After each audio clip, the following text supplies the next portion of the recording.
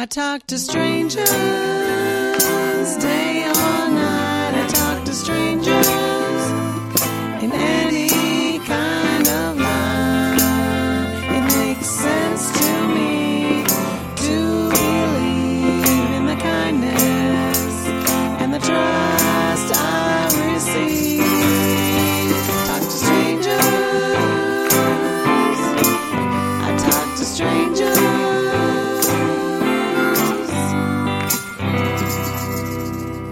I'm sitting here in Paradise, otherwise known as Robbins Bay, Jamaica, with my new friend, very recently former stranger. Absolutely. No longer. Charmaine, we are fast friends. Right. Charmaine Davis Elliott. Yes. She tells me I have to have a Jamaican accent to say Elliott, and I could. Hi. Hi. How are you? I am blessed. How are you? You clearly are. Oh, man. I wish that our listeners could be here with us to see this gorgeous place. We'll give them some pictures. But we're having a visitor. So we met, was it just yesterday? It seems like forever. We've had so many nice chats since then. But, absolutely. So Charmaine is working here at Strawberry Fields forever. Yeah, well, Together. on and off. No, together. Yeah. I always call it Strawberry Fields together. Yeah, that's exactly But the what it name is. of this place, I wouldn't even go so far as to call it a resort. It feels like a camp. Yeah. Right? It's more of, we call it like our rustic paradise down here. Rustic paradise. Yeah, That's rustic a good paradise. description. Yeah. So, and tell me a little bit about yourself. What is your, we were talking a little bit about titles, and you do so many things, and so you called yourself, tell our listeners. I call myself a hustling housewife. This is why we were fast. Yeah. Exactly. Because I, too, am a hustling housewife. So. You know, I find that I get very bored real quick. Yeah. So I have to do a variety of things that occupy my brain, keeps me occupied. I try to always have a project working on. Yeah. Somewhere going. Right.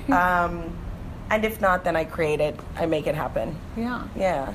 So tell me, so when we met, we were asking you, so your background, you grew up in Jamaica. Yeah. Tell me a little bit about. I was born in Jamaica. I migrated with my family in, I think it was 1980.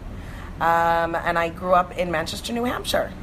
Cool. And from there, I pretty much did all of my schooling. I went to Johnson & Wales for 2 years, and then I came to Jamaica on a whim, really. Just decided, a girlfriend of mine from New York said, let's go to Jamaica. Yeah. So we pretty much just picked up ourselves and went to LaGuardia. We actually bought the tickets while we were at LaGuardia. Wow, I've always wanted to do that. That's crazy. I think that was so crazy, but we just decided, you know what? Let's just do it. Let's just go. And you hadn't been back? I came back once. Huh. And it was funny because my parents used to come every year. Yeah. And I just never had any interest to come back. I never had any interest. And maybe about the end of the 80s, my parents, I think we had a death in the family, and my parents said, okay, you have to go. I have to go to the funeral. Mm-hmm. And I came back, and it was the one time that I came back to Jamaica. And I just was like, you know what? Never going to go back there. Yeah. Never going to go back. I didn't love it. Didn't have a great time. I just found it very boring. But I think maybe my mind had become kind of foreignized. Foreignized. Well, I used to go roller skating. It was so fun. Convenient for me to just go to the mall and go to the movies. But here, in Jamaica, it's a little bit more difficult. So, and I think, too, because I had more freedom in America. Yeah. I think as a kid, I had more freedom. The kids here, as much as they're allowed to do a lot of things that American kids aren't do, like go to the store and buy a 6-pack of beer, for example, for their parents, they didn't really have a lot of freedom. So even to go to the movies might have been very hard because, you have to take a bus. Right. And whereas we would just get dropped off everywhere. Yeah. So, when I was about 20, my girlfriend and I decided, okay, we're going. Let's go. Yeah. And we went to LaGuardia, bought our tickets, and honestly, that was in December of 1993. and I was hitchhiking in January 1994, and my husband picked me up. So we met when I was literally picked me up. I was 20, he was 22, and here I am 25 years later. With him. Solidly. I love that. And you have 2 kids. I've got 2 kids. I have a boy, 2 boys. One is 14 and one is 10. Yeah. And I call them night and day. Yeah. Night and day. Well, it's so cool because I think what's so interesting about sort of when I travel and when I meet people, and we talked about it, like why there are certain people where you immediately connect. Right. And that's always like, it's a huge theme in my podcast and in my life, you know, and I think it's interesting because we talked, and my husband and I were talking about it before, and you agree it's about energy. Absolutely. Right? Yeah. And it's the energy between people, and sort of this idea of like this, when you were first talking, when we first walked up and we were just standing chatting with you in the restaurant, you know, it's like there's so much energy to you. There's so much life to like everything you talked about. I could relate to, even though we live in such different places. Absolutely. Right? And you look around and you go, well, how, and people always say, like, how can you have anything? You don't have things in common because you live across the world. But that's what's fascinating. I think I was attracted to you. I thought that the light that you had around you really kind of brought me to you to make me very comfortable. I mean, I generally get along with people anyways. It's my business to be nice. But the fact is, you know, when once you say hello, there's a certain level of connection. Either you feel it right away or you don't. Because some people are not receptive even to your hello. Right? I find that in New York, sadly, a lot. And I've tried to back off a little bit because I've realized that we're on this journey and there are certain people we're meant to connect with. Yeah. And maybe, certainly when you live in New York, you can't connect with everybody. Yeah. Here, in this little area, you could feasibly and should probably say hello. People seem to introduce themselves here in such a different way. You know, I just think it's for me, when I came back here and I decided I was going to go into, really my first job was in real estate. So I decided because, you know, as I told you earlier, my parents, my father in particular, cut me off financially because I decided I'm going to pick up myself and shack up with a boy in Jamaica, right? So my father was like, it's a great road to being disowned. Okay, well, you know, I guess this is it for you in your life. So I had to... Do you have a relationship with him now? Oh, absolutely. Oh, yeah. Yeah, because you know what? Regardless... He just couldn't support it financially. Right. He just wouldn't. Right. He wouldn't support the decision financially, but he always did support me. Oh, that's so, we didn't talk maybe, I would say just a couple of months, because I am my father's first child. And my parents only have 3 kids. I am the oldest. I kind of am the boss of my family in a sense. You know, I'm bossy. I can see that you'd be the boss. I'm not bossy. I'm just, you know, I just know what I want. I know what I like. Right. And I've always been very strong-willed. So my parents, when I said to them, I'm going to go, my father, his thing was, what about school? You know, because these are Jamaican parents who all they ever want is, as all parents, because it's what now as a mom, it's what I want for my own kids, is for them to do better than us. So I think my dad was like, what the hell are you doing? I took you out of Jamaica to take you out of a third world country, and here you are now with your first world mentality going back to live in this third world environment. But I had to have a sit down with my dad just to say to him, you know, your life is your life, and that's great, and I love you, and I appreciate everything you did for me. But in order for me to be happy, I have to find my own happiness. And if my own happiness means that I'm going to go live in this third world country, then guess what? See ya.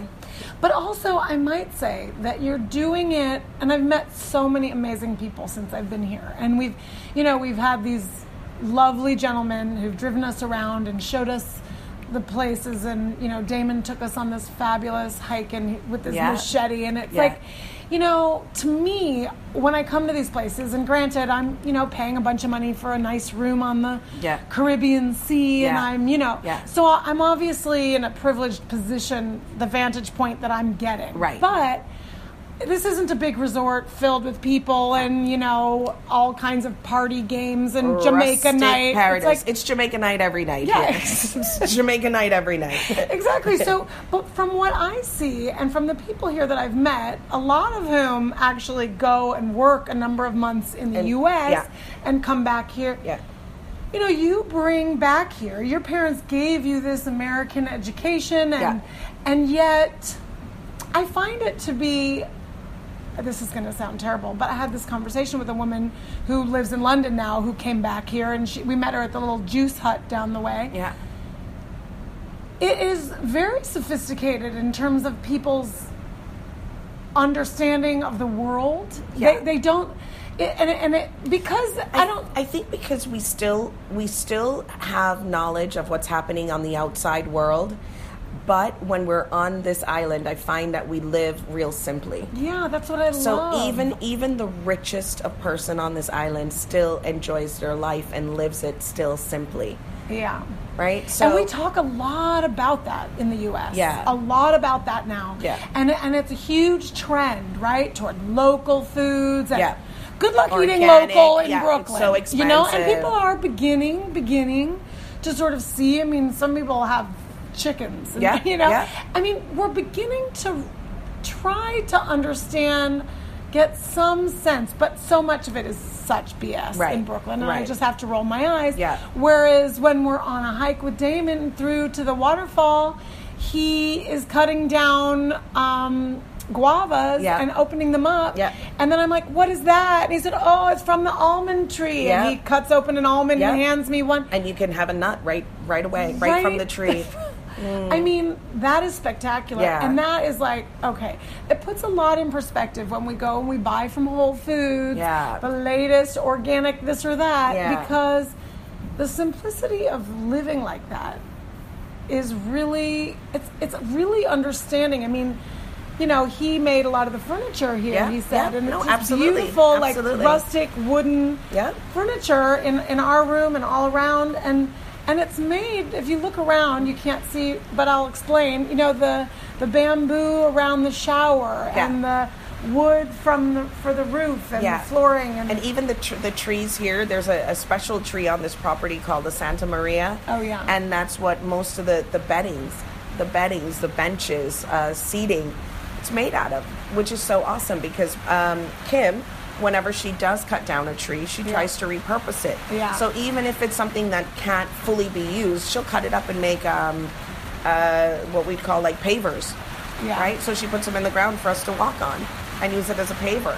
So I appreciate that, and I love that because that to me is really just kind of making full use out of your environment and just be. I personally prefer a much more simple, happy life. Yeah. I know at this point in my life, I know it sounds so, you know, I don't know, strange because I guess everybody's seeking happiness. But I think at this point in my life, I've learned that, you know, like when I was in my 20s and my 30s, I worked my ass off. I thought money was really important. Yeah. Right? I thought because my whole life that's what I was taught was that you need money, the rain. I know. Right? It's going to be loud for you hear the rain on the thatched roof. Yeah. Is that really like every day? Rain. Wow. Yeah. So I find that what were we saying? I got distracted by the rain. About money. Money makes happiness. So I when I hit my 40s, I really took a step back. I decided I was going to become the woman I always wanted to be. That's what I decided. So I really took a step. And that's how you appear, though. I took a step what I loved about and your looked at my attitude, life and I said, you know what, Charmaine, forget this. Forget this. None of this, and even all the money, it's not really what makes you happy. So first thing I really did when I turned 40 was I took all negative energy out of my life. So including family. I stopped speaking to people who I thought drained my energy because I tend to have a lot of energy and I tend to listen. I'm a good listener. So people will talk to me and they give it to me and sometimes, you know, I will listen and I'm always there. But the fact is, if I found that it was draining me too much, I just took myself away from it and started to kind of put that energy back into myself. Yeah. So I the first couple of years, I learned how to survive without money, or have money be my drive, because really was my drive in my 20s and my 30s. So I took that out of my head and I said, dear baby Jesus, if this is it and I'm going to be broke forever, then let me be broke and happy. Right? So thank God I am a hustling housewife, and I do sell real estate on the island. I do sell Rodan Fields. I also do a lot of consultancy work. So here, because of all the experiences I've had in the first 20 years of living here, the last 5 years I've gone into consulting. I've gone into, I have, you see me here, we met in the kitchen. I have not. Because you'd done cooking, you'd said, for the Marley family. Yeah, absolutely. And I ran the restaurant at the Bob Marley Museum. I have been, I've cooked ackee and saltfish for Prince Charles and Camilla Parker Bowles. I have, and I hate to sound like an ass, but some people here in Jamaica might say I'm a celebrity chef and they can't afford me. Right? So, and I'm okay with that, because cooking is very hard work, and I love it so much that I give it my all. But it's not where I want to be. I don't want to spend 15 hours a day in a kitchen anymore. So, and even catering, I've kind of slowed down on that too, because I thought, at first I took maybe 3 big jobs for the year. Eventually 2 years ago, I did one wedding for 300 people, and I said, you know what? I don't think I'm going to do this anymore. So I just went right into more consultancy, teaching customer service, because I find even here, as much as we deal with a lot of tourism. Tourism is our number one money maker on this island. We're not great at it. We're not great at it, just in terms of customer service. So if when you're at a big hotel, it might be easier for you to not see it so much, because these people are robots. They're robots when they work at those big hotels. When you're in a small environment like this, it's very easy for you to see if someone's having a bad day. Right? So for me, again, because my friend is the owner here, she's asked me to come and help her to just teach some customer service skills, and also teach them to, not because you're here living in a rural environment means that you can't earn extra money off of your skill. Right? So I'm also teaching them how to earn tips. Just by being nice. So, and being patient, because a lot of them just might not have any patience. Well, it's so interesting, because I've found people to be very friendly here. We went yesterday at your suggestion to Firefly, which is Noel Coward's house, which is so fabulous. And it was, we were the only ones on the tour, and the woman who was there came and greeted us and introduced herself, and we introduced ourselves, and it was so personal. What was her name? Do you remember? Was it Karen? That's the problem. Was it Karen? No, Patricia? I asked her about you. She didn't know you. Okay, so maybe it's a new person. I'm terrible with names, and people keep giving them to me, and I'm trying to be better about remembering them. But it has been, especially the way we've done it, because I did want to avoid tourism and crowds here. That we've stayed in a smaller, less populated parts of the island. But I guess, not everybody vacations that way, right? And some people do really want people to fawn over them. And I do think that the personal experience is important, making that connection, right? And I always say that in New York, like at my grocery store, I always break through their they talk to each other. Right. And I walk up and I feel like I'm interrupting something. And instead of being annoyed, I've just been super friendly, and I've just stopped them by saying, I love your necklace, or whatever.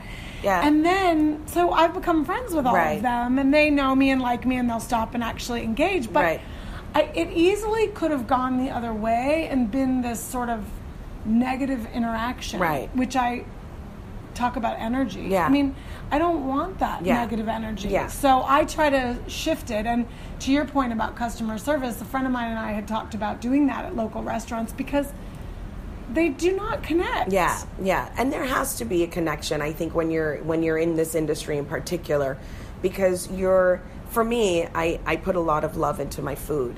So I care very much about your experience Yeah. in my place. So yeah. even if I am working for someone, I put my all into it just the same, and I want to ensure that you're happy. Yeah. Especially because you're eating. It's not that you're coming to shop. You're eating a meal. I'm Right. giving you nutrition for your body, you know? Right. So I really want to do it with love so that you feel good and positive and energized. And I know it might sound ridiculous because it's a fried fish, but at the same time, it just means a lot to me that I know that I put my love into it. But there is a lot of love. And the thing I think you can, I mean, I imagine it's, for the people here, it seems to me there is a lot of love for the food, for the environment. I mean, we've learned so much about the foods we're eating here. Yeah. And sort of where they come from. Oh, people, you know, these are the people who go out. We went out on a boat with some fishermen. Yeah. You know, you hear what their local catch is. Yeah. It is so... Everyone is so connected. I mean, every driver we've had is able to point out certain kinds of trees. Absolutely. And talk about, like you said, using every part of Yeah. things. Yeah.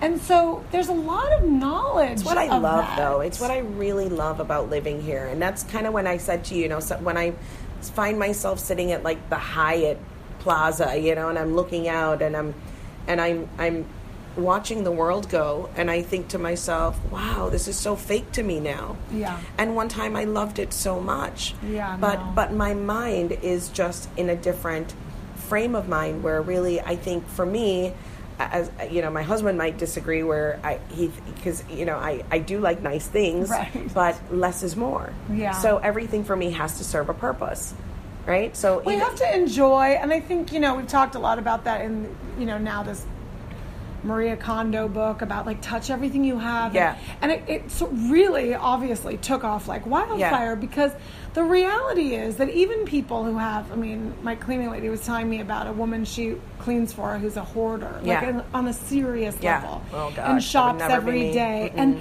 And you know, the thing is, at some point, I think that people lose touch with what those things mean to them. Right? It's not about the thing anymore. No. Whereas when I come... It's like an emotion. Well, yeah. Yeah, it's an emotion. It's like either it makes them happy, it makes them feel good for a minute. But I always say to people, you know, like, happiness is an emotion.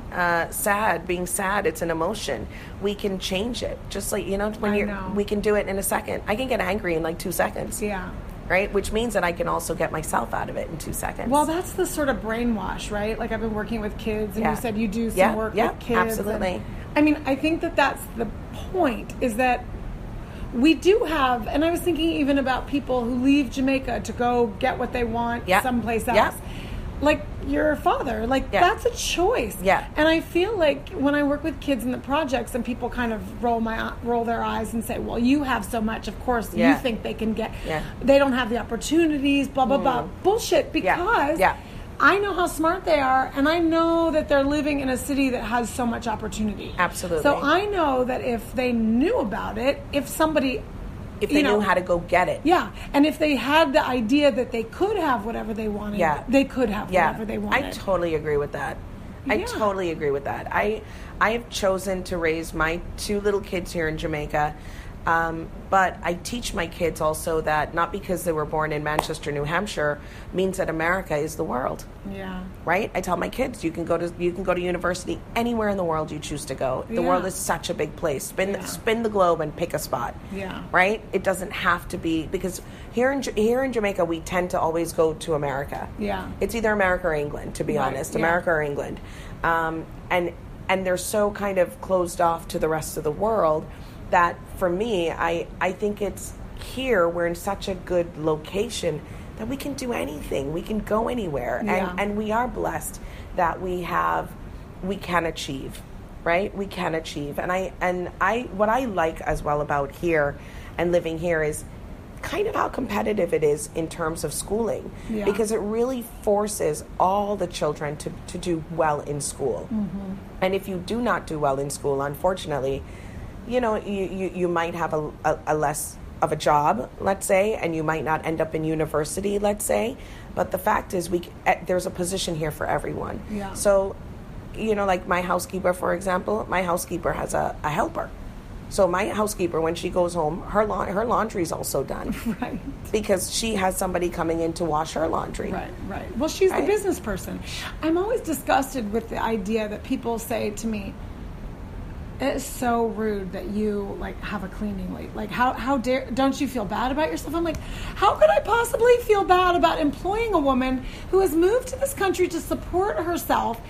I feel bad. Like, no, people said that to me about my nanny too. I don't feel bad. Like, I hired a woman who needed to support herself. Yeah, you can't feel bad because everybody needs a job, and as much as whatever you have not forced anyone to come into your house to clean or to take care of your kids. I know. They're so happy to come and do it. And if you treat people well, right. which I do, and I wrote her a letter for her to get her green card. You know, I help her whenever she needs anything. She asks for clothes or whatever she needs, she gets. She has an abundance of support from her clients. Yeah. And she's a businesswoman. Yeah. And she's an entrepreneur. Yeah. And so to talk about her as if it's actually it's the because people it's the mentality.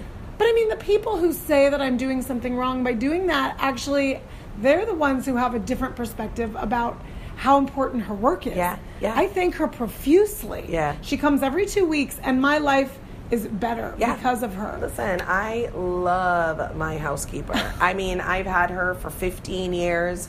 I adore her. I spoil her. I have to take care of her like she's family because she takes care of me. Right. She takes care of my children. She will. If I allow her to cook food for me in my house, that means that I put a lot of trust and love into her. Yeah. And I do know that once you treat people well, they will want to treat you well. No, exactly. You know, and you love them, they're going to love you back. But it's the same principles that apply wherever, and that's what I think is so special about having come here and met you. And it feels like I'm seeking always in my travels to understand how similar people are. Yeah. Because as different as our surroundings might look. Yeah.